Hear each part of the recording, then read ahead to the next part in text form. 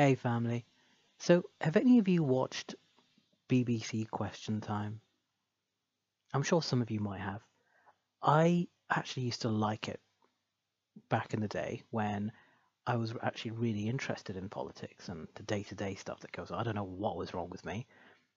Now that's no longer the case and I've sobered up, but occasionally when I'm flicking through channels, I might come across it.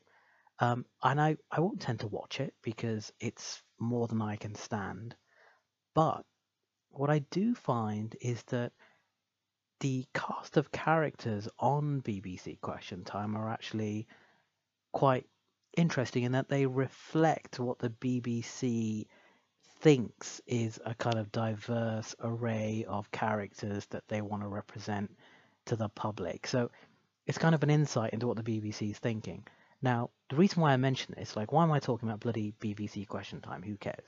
Well, the reason is I was watching it a couple of weeks ago, and then they had this woman on it. Now she's quite prominent these days. She runs this organization called Navarro Media, huge on Twitter, always kind of on there, and she is popping up more and more across various uh, media outlets, news channels, but really in particular the BBC. Um, why am I talking about her?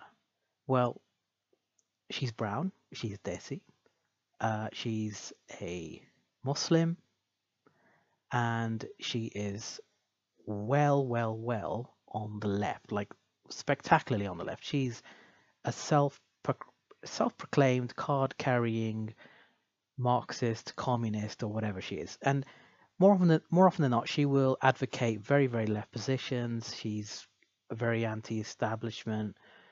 And, I can see why the BBC is so interested in her because she ticks about 16 different boxes at the same time.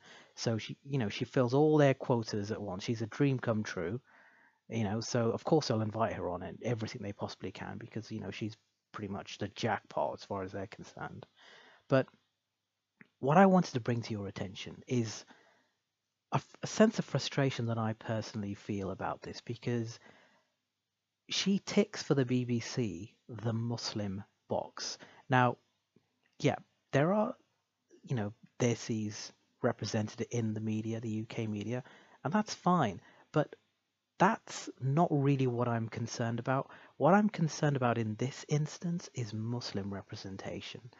And I think, I don't know whether you guys share this frustration, but what I find really annoying is when Muslims like myself and, you know, my community are represented in the UK media by extremists.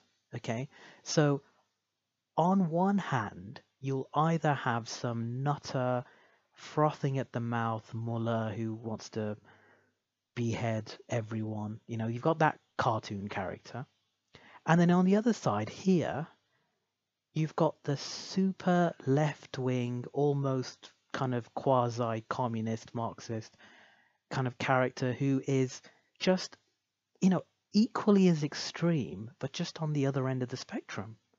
And what I'm wondering is, where are all the people in the middle and why aren't they being represented? Because let me tell you something. If you ask 99 Muslims out of 100, are you a communist? They'll say no. Because communism is very, I mean, from, as far as I'm concerned, it's incompatible with Islam. There's no dovetailing there. It doesn't make any sense at all. There's no common ground there whatsoever. So she being a self-proclaimed Muslim and talking about being, whatever, but her priority is really her politics, her Marxism. And she's very extreme. I don't agree with a single word she says. However, it's one of those things where even a broken clock can be right a couple of times a day. So when it comes to foreign policy, fine. When it comes to this, fine. The fact that she actually thinks that communism or Marxism is still, something that's justifiable in spite of the huge amounts of evidence that we've seen over the previous century, where tens of millions of people have been killed at the behest of communism, Khmer Rouge, Soviet Union, you name it, it's terrible what's happened. It just seems really odd that this kind of extremism is acceptable on the BBC, whereas you wouldn't have it from kind of someone who was a self-declared fascist. Like you wouldn't see one of those types.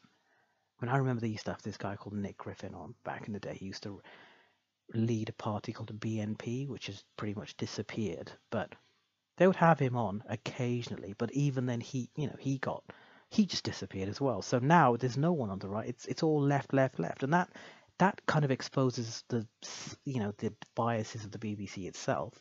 But for me, my gripe, and I know I'm meandering a lot here, and I do apologize, but my gripe is that there are a lot of Muslims out there who are clearly underrepresented because whenever the BBC finds one, inevitably they're on the extreme. Why can't we find someone who's in the middle, some kind of normal person with normal opinions and normal views who isn't a nutter? Is that so hard, Mr. BBC?